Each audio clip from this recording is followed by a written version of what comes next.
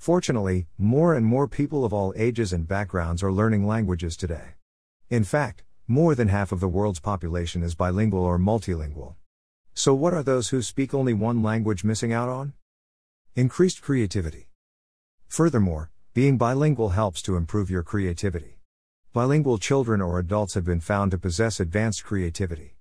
The ability to speak more than one language shapes the brain's capability of thinking outside the box and thinking up innovative ways to solve problems. This trait enables bilinguals to pursue bilingual jobs and hobbies. Better educational performance. Bilingual students have been found to possess a heightened intelligence.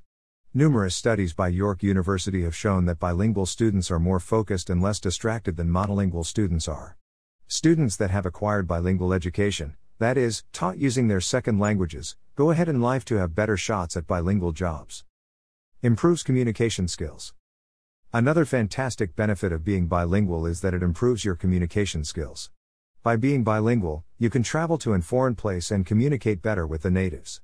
The fact that you interact with the locals will make the experience amazing. By communicating with the indigenes using their language, you will get to learn more about the place, thus making your trip fascinating. Improves your health. The process of learning a second language holds back age-related deteriorating diseases.